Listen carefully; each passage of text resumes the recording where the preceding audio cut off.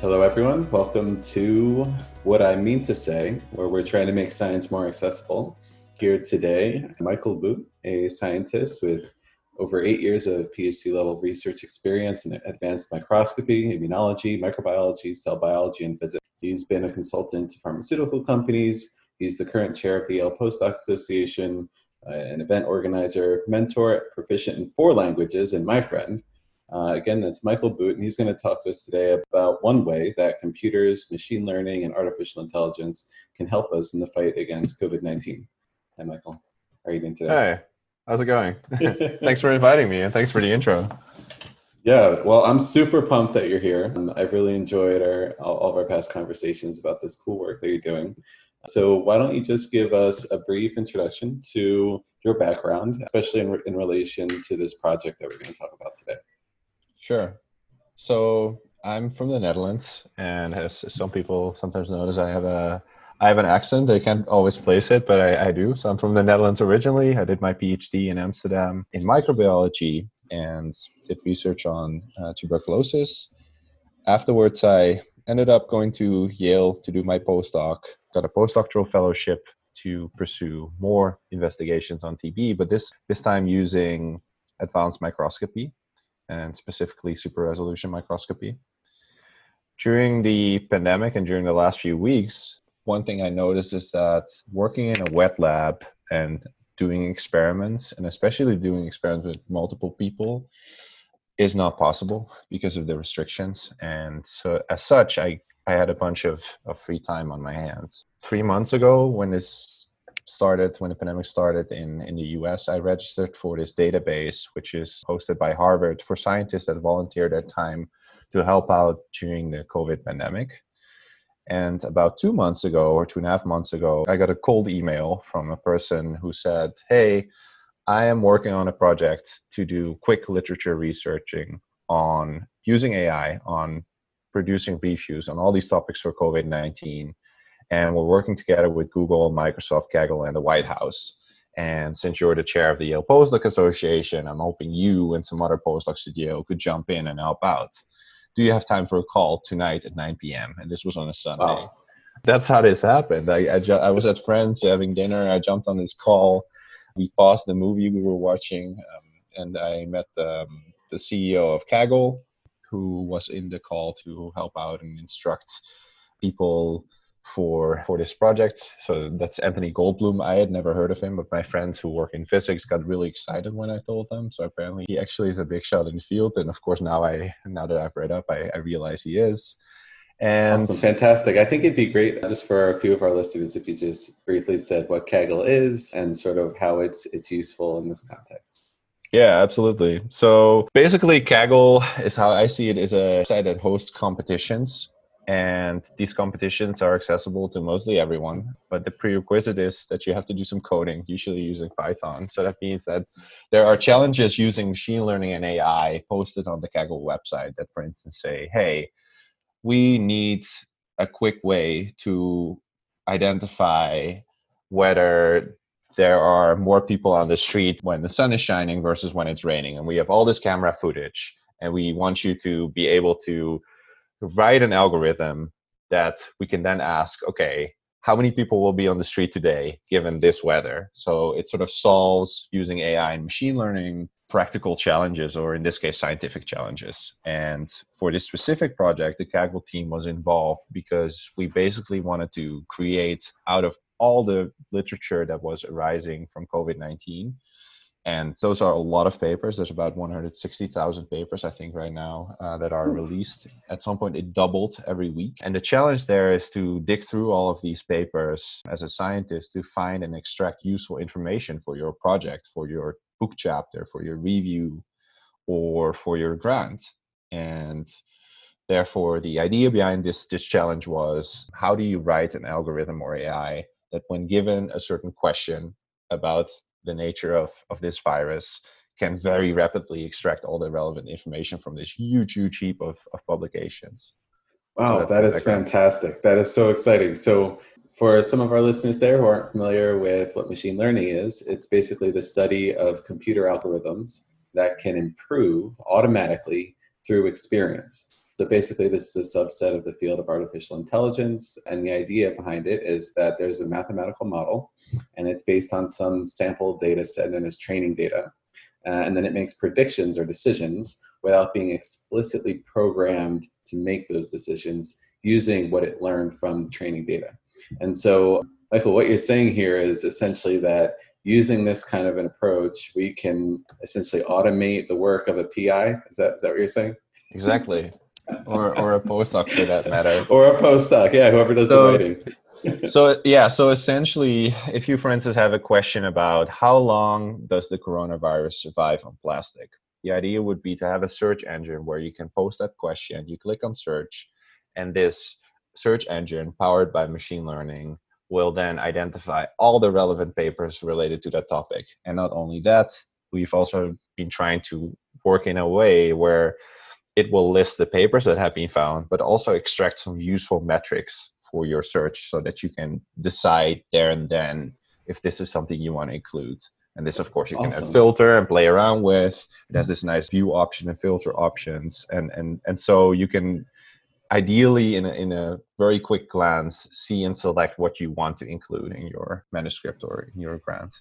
Fantastic. So let's just give one quick example here. So let's say the question was, what is the effect of various kinds of surfaces on virus viability? What kind of metrics could some of these algorithms possibly extract that would be shown? Yeah, so the nice thing about this project is ideally you would always want to have some sort of customized format of output. But what we started with is having 8 different formats that have standardized metrics for output. For the case of you using surfaces or looking at surface lifetime of the virus, some of the metrics we included was time. So what time does it take for a virus to reach half of its numbers? So sort of the LD50 of the surface, which is like a lethal dose term. One of the other things is what kind of material are we looking at? How many studies report this? And I think in the case for SARS coronavirus specifically, we also map which virus it is, because you can imagine that there may be a study where they compare several viruses. So then it would say SARS coronavirus 2, but we also tested MERS, or we also tested SARS coronavirus 1. So those are just some of the outputs that we have included. Awesome, fantastic. So I would love to hear a little bit more context about what your role was in this project. What did you do? What did it look like? What was your regular experience there? Yeah, so from the early start on, basically the team started with about 20 different people. And as you can imagine, to be able to have a software or an AI identify these types of metrics and papers, as you said before, you need to feed it training data. And the training data in this case are handmade tables in the format that we just mentioned, one of these, for instance, 8 formats that are created by actual human beings and populated to an extent where we could use it as a reference for the machine learning algorithm and give it to the AI to train. And my role in this was supervising, and with this, we have all these fancy titles nowadays, and it's called the task force leader, but it was basically supervising all the people, and these were over 200 individuals that manually curated different questions and different tables for coronavirus research. And the idea is to then give these tables to the AI and for machine learning. But in the meanwhile, we also made sure that the people who curated the tables would ultimately be included in a literature review if their question would be picked out. So there's sort of a dual purpose there. And actually, excitingly, we're now working on trying to prove that, suppose your mission is to start writing a review on a certain topic, such as the survival of the virus on surfaces, whether you would be quicker when you have a manually curated table to start with, or whether you would start from scratch searching yourself. And as you can imagine, we very likely expect that the people who have a list of 200 papers to start with are going to be a bit faster in writing than people who have to start from scratch. But this is being analyzed in an IRB study where we basically analyze whether the tool is effective. And hopefully this will be published as a large consortium effort with all the curators on it as well. Fantastic. Awesome. So where is the project right now? What's kind of the current status of all this work? Sounds like a lot of work, right?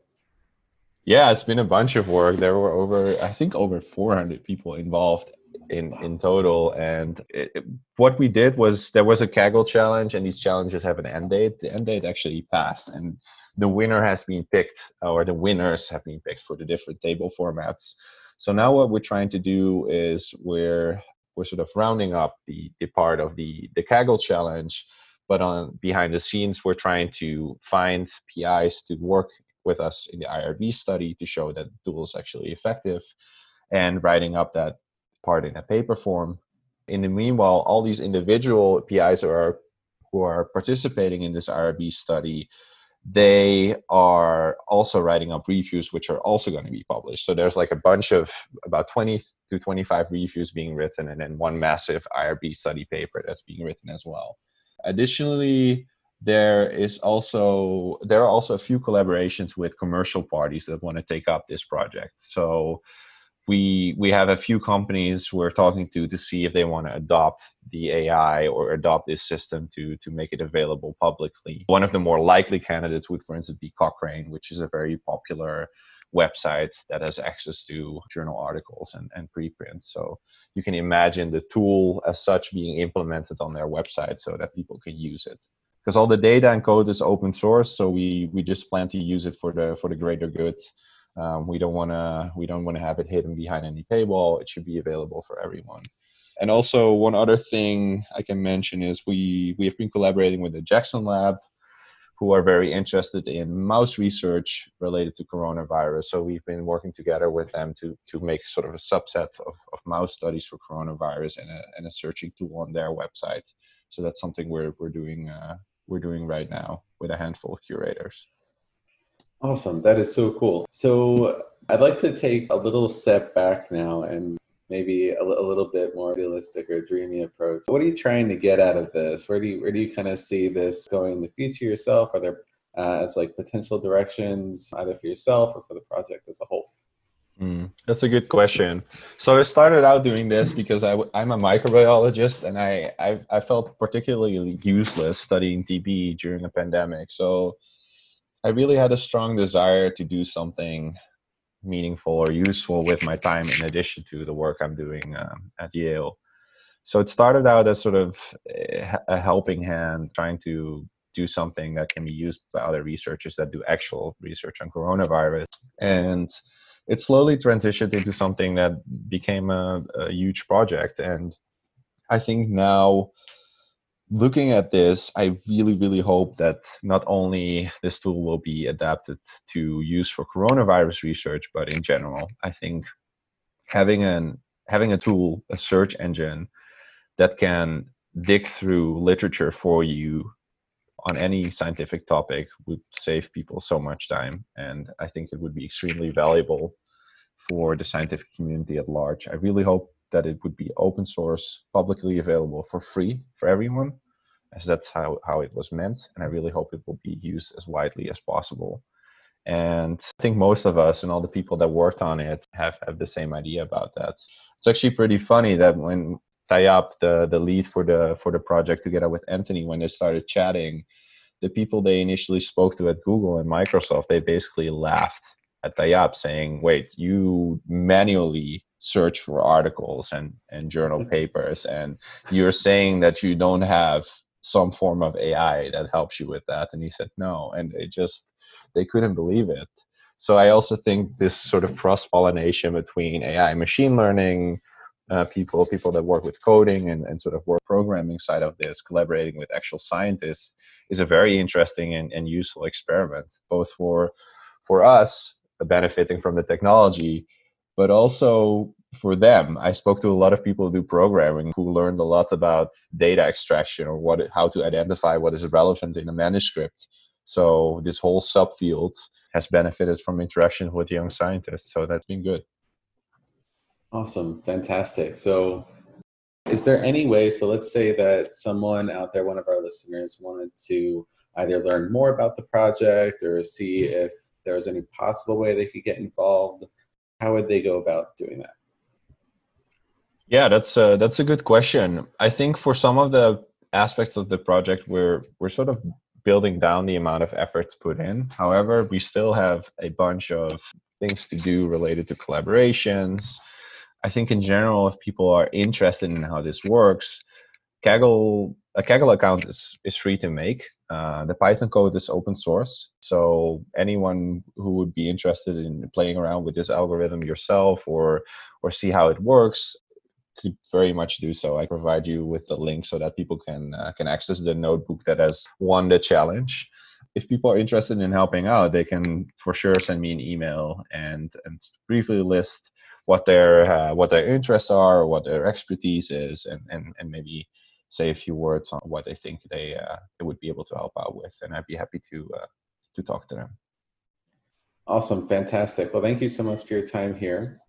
I really appreciate it. This is really fascinating work. I think a lot of people are going to be interested in it. And it opens up a bigger topic of how machine learning, how AI can be used to make science more efficient, more interconnected, faster.